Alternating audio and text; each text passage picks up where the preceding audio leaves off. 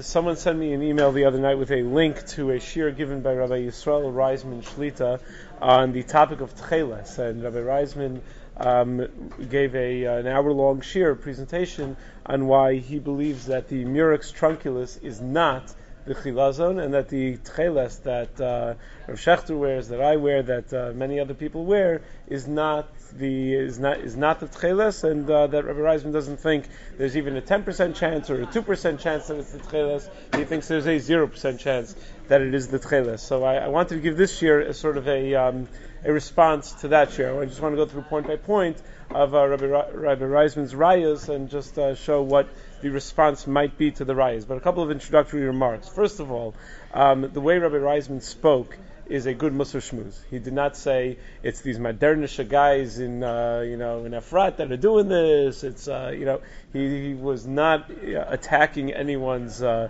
wasn't trying to discredit people. It was mamish talmidei chav mamish shalom ba'olam. He was having a Melchamta Shel Torah the way a Melchamta Shel Torah is supposed to be. Of course, that's no surprise to anyone who knows Rabbi Reisman or anyone who knows that he's a Talmud of Rav Pam. It's it's completely darchei noam, completely in a very very sweet way about him, and there was no anger. It's just purely Melchamta Shel Torah. So that's Aleph. Beis, you should realize, even though this whole shir is dedicated to addressing tainas that Rabbi Reisman presented, I am not an equal with Rabbi Reisman. I am not even close to an equal with Rabbi Reisman. But, it's machlokas of Shechter Rabbi Reisman, so you have to learn it, just like you would learn it, machlokas of Riki Vega and the Chassam Sofer.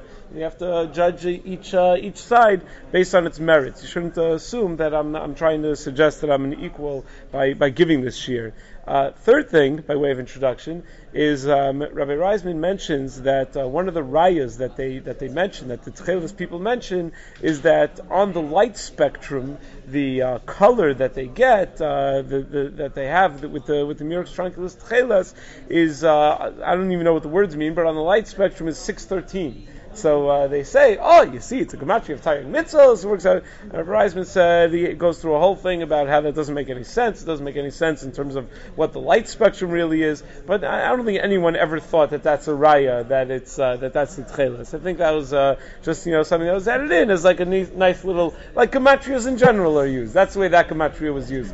And plus, Dr. Sturman, who is one of the major people involved in the Tcheles, has his PhD in molecular and atomic absorption and emission spectra. So probably he knows what he's talking about when he says, again, I don't even know what any of the words mean. I don't even know what the words mean that what he has his PhD in, but probably it's not coming out of nowhere.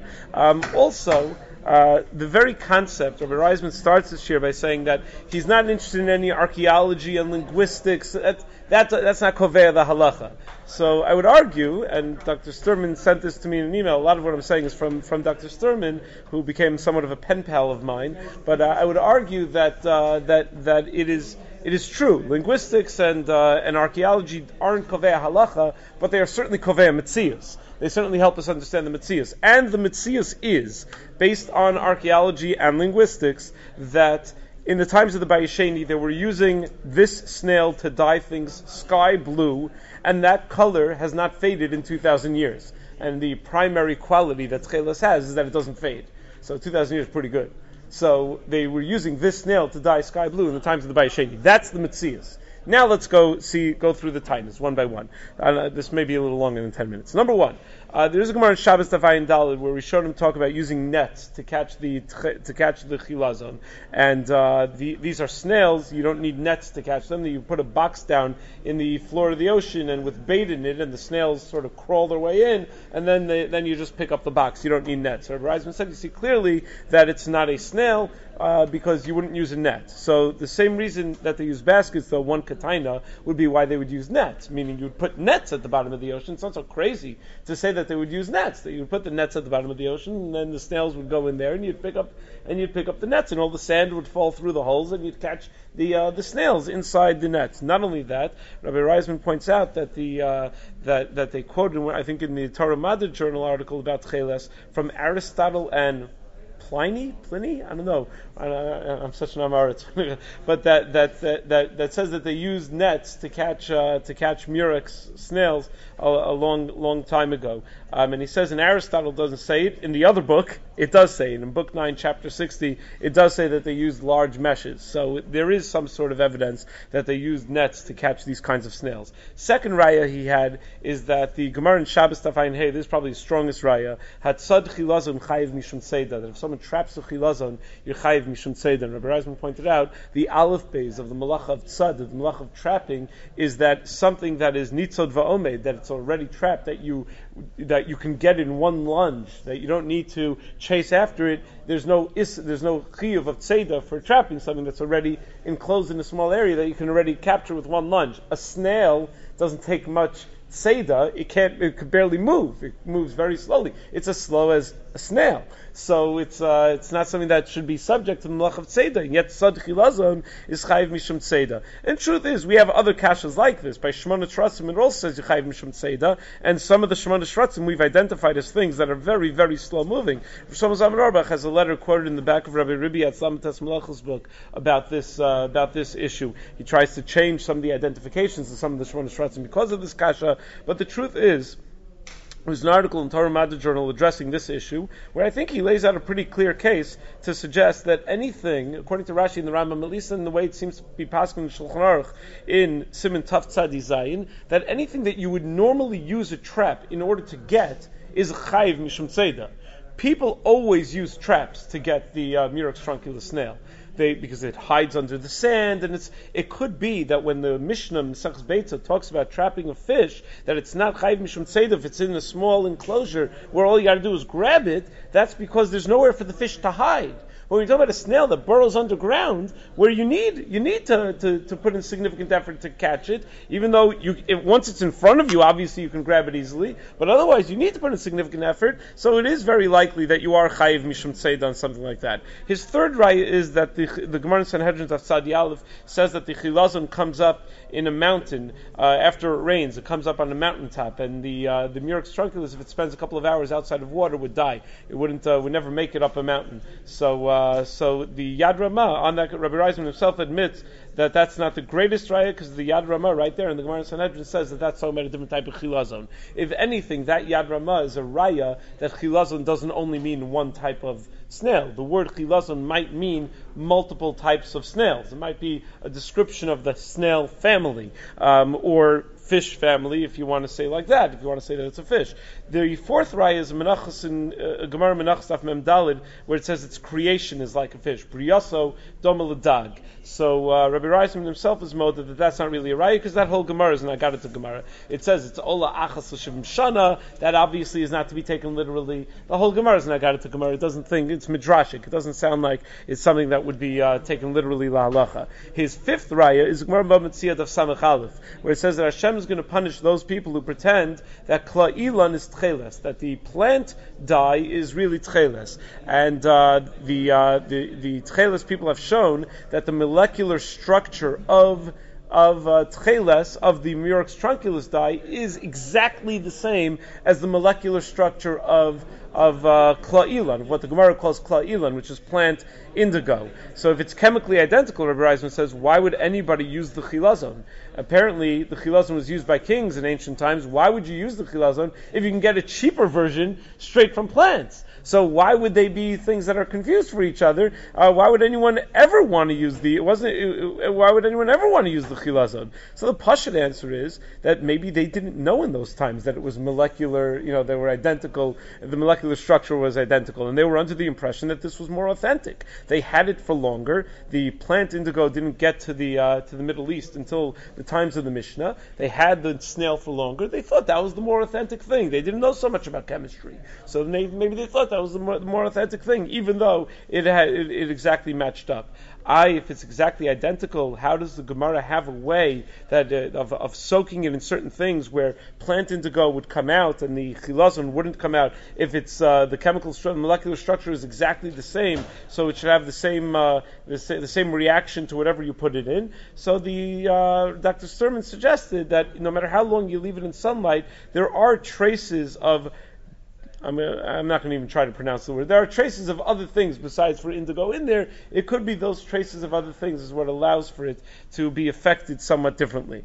Okay, his sixth raya was Gemara Menachos Daf Mem Beis, where it gives directions on how to make tcheles, and it never mentions that it needs to be exposed to sunlight, that the dye needs to be exposed to sunlight. This was a major problem. Rav Herzog already suggested that maybe the Murex trunculus was the right snail, was the chilazon, but he said it doesn't turn blue until they discovered that when you bring it out into the sunlight, it does turn blue. So, but it never mentions that in the Gemara, that you need to expose it to sunlight. So l'chora, that's not the greatest raya either, because the Gemara never actually gives all the details of how to make tchelos. It says you put samemanim in it. What does samemanim mean? I don't know. It could be anything. Samemanim could be pepper. It could be anything. So the Gemara doesn't exactly go into detail of how to make the tcheles. It gives a couple of basic, very basic kinds of instructions. And even the instructions that it gives are things that you do. But being out in the sunlight, that's just where they made it. They made it on the beach. That's where they made it. They didn't bring it inside. It stinks. You don't want to bring it indoors. So they made it out in the sunlight. It wasn't part of the process of what you have to do. It's just that's how it makes it blue.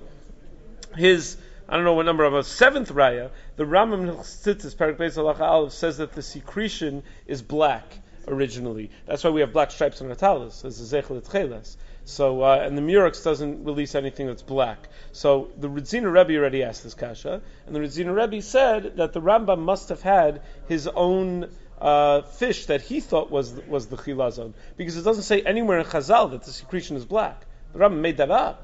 So how did he make it up? From thin air? The Rambam must have had something that he thought was the chilazon. Not only that, the Rambam is very difficult anyway. The Rambam refers to finding in the Yam HaMelech. Nothing lives in the Yam HaMelech except for some rare microbes. There's nothing there. So it's very difficult to understand what the Rambam's even talking about. So it's very hard to use the Rambam as a raya that the secretion is black. It doesn't say that in the Gemara anywhere. It doesn't say that in the Medrash anywhere. It doesn't say that anywhere that it's black. Whatever number we're up to, eighth raya, is the Gemara Megillah Daf Vav. The Gemara Megillah Daf Vav says that we're going to need Zvulun to get the chilazon for us. Zvulun is going to be the one in charge of getting the chilazon. So says Rabbi Reisman, I don't understand. In order to get the chilazon, it's just a few feet offshore that you need to go and grab the chilazon. And if you learn Sefer Yoshua, Rabbi Reisman gives a very famous Navi Shir. So he says, if you learn Sefer Yoshua, Zvulun's portion, Eretz Yisrael, is actually not on the shore. They happen to have been the sailors, but they didn't own the beach. So why would you need Zvulun to get the tcheles? So the answer is Pashut, I think, that anywhere that they use Murex trunculus or any sort of Murex snails for dyeing, it's always gotten by sailors. People always go in boats to get it, because you can get small amounts right by the shore if you have scuba gear, which they probably didn't have back in the day, but large amounts you need to put in traps much further out. And that, you would need a boat. You need to go out on a boat. So it makes sense that Zvulun, the guys who had the boats, they were the ones that went and caught the tcheles.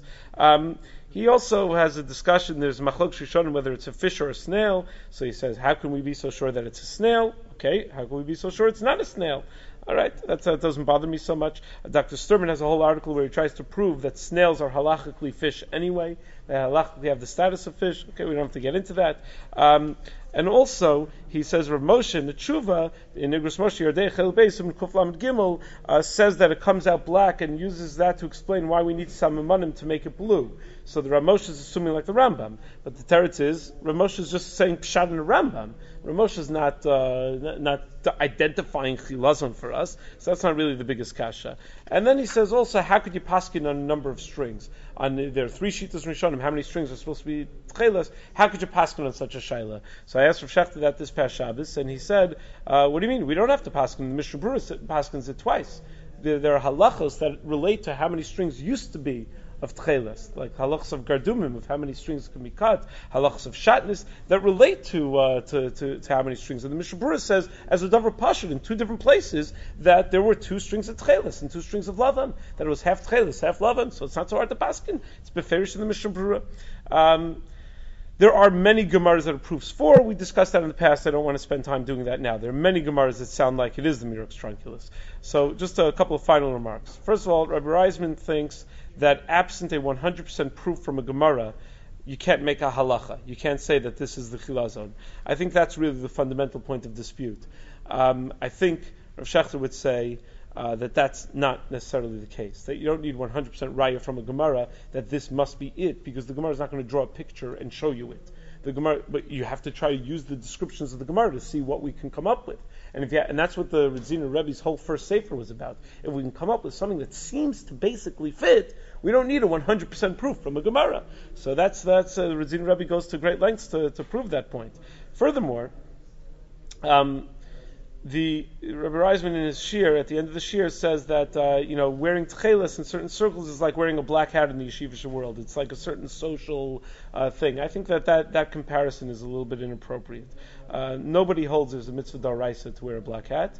I don't think.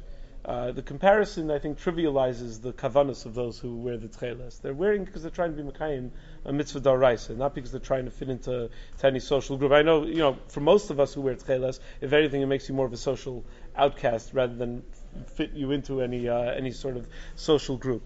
Rabbi Reisman talks about miyut she'eno matzui, that there's a less than 10% chance, and the halach is choshish for miyut she'eno matzui. I didn't even understand how miyut she'eno matzui applies. Miyut she'eno matzui is an observable phenomenon, like when you have incidents of trephos that are less than 10%, so you don't have to check for those trephos.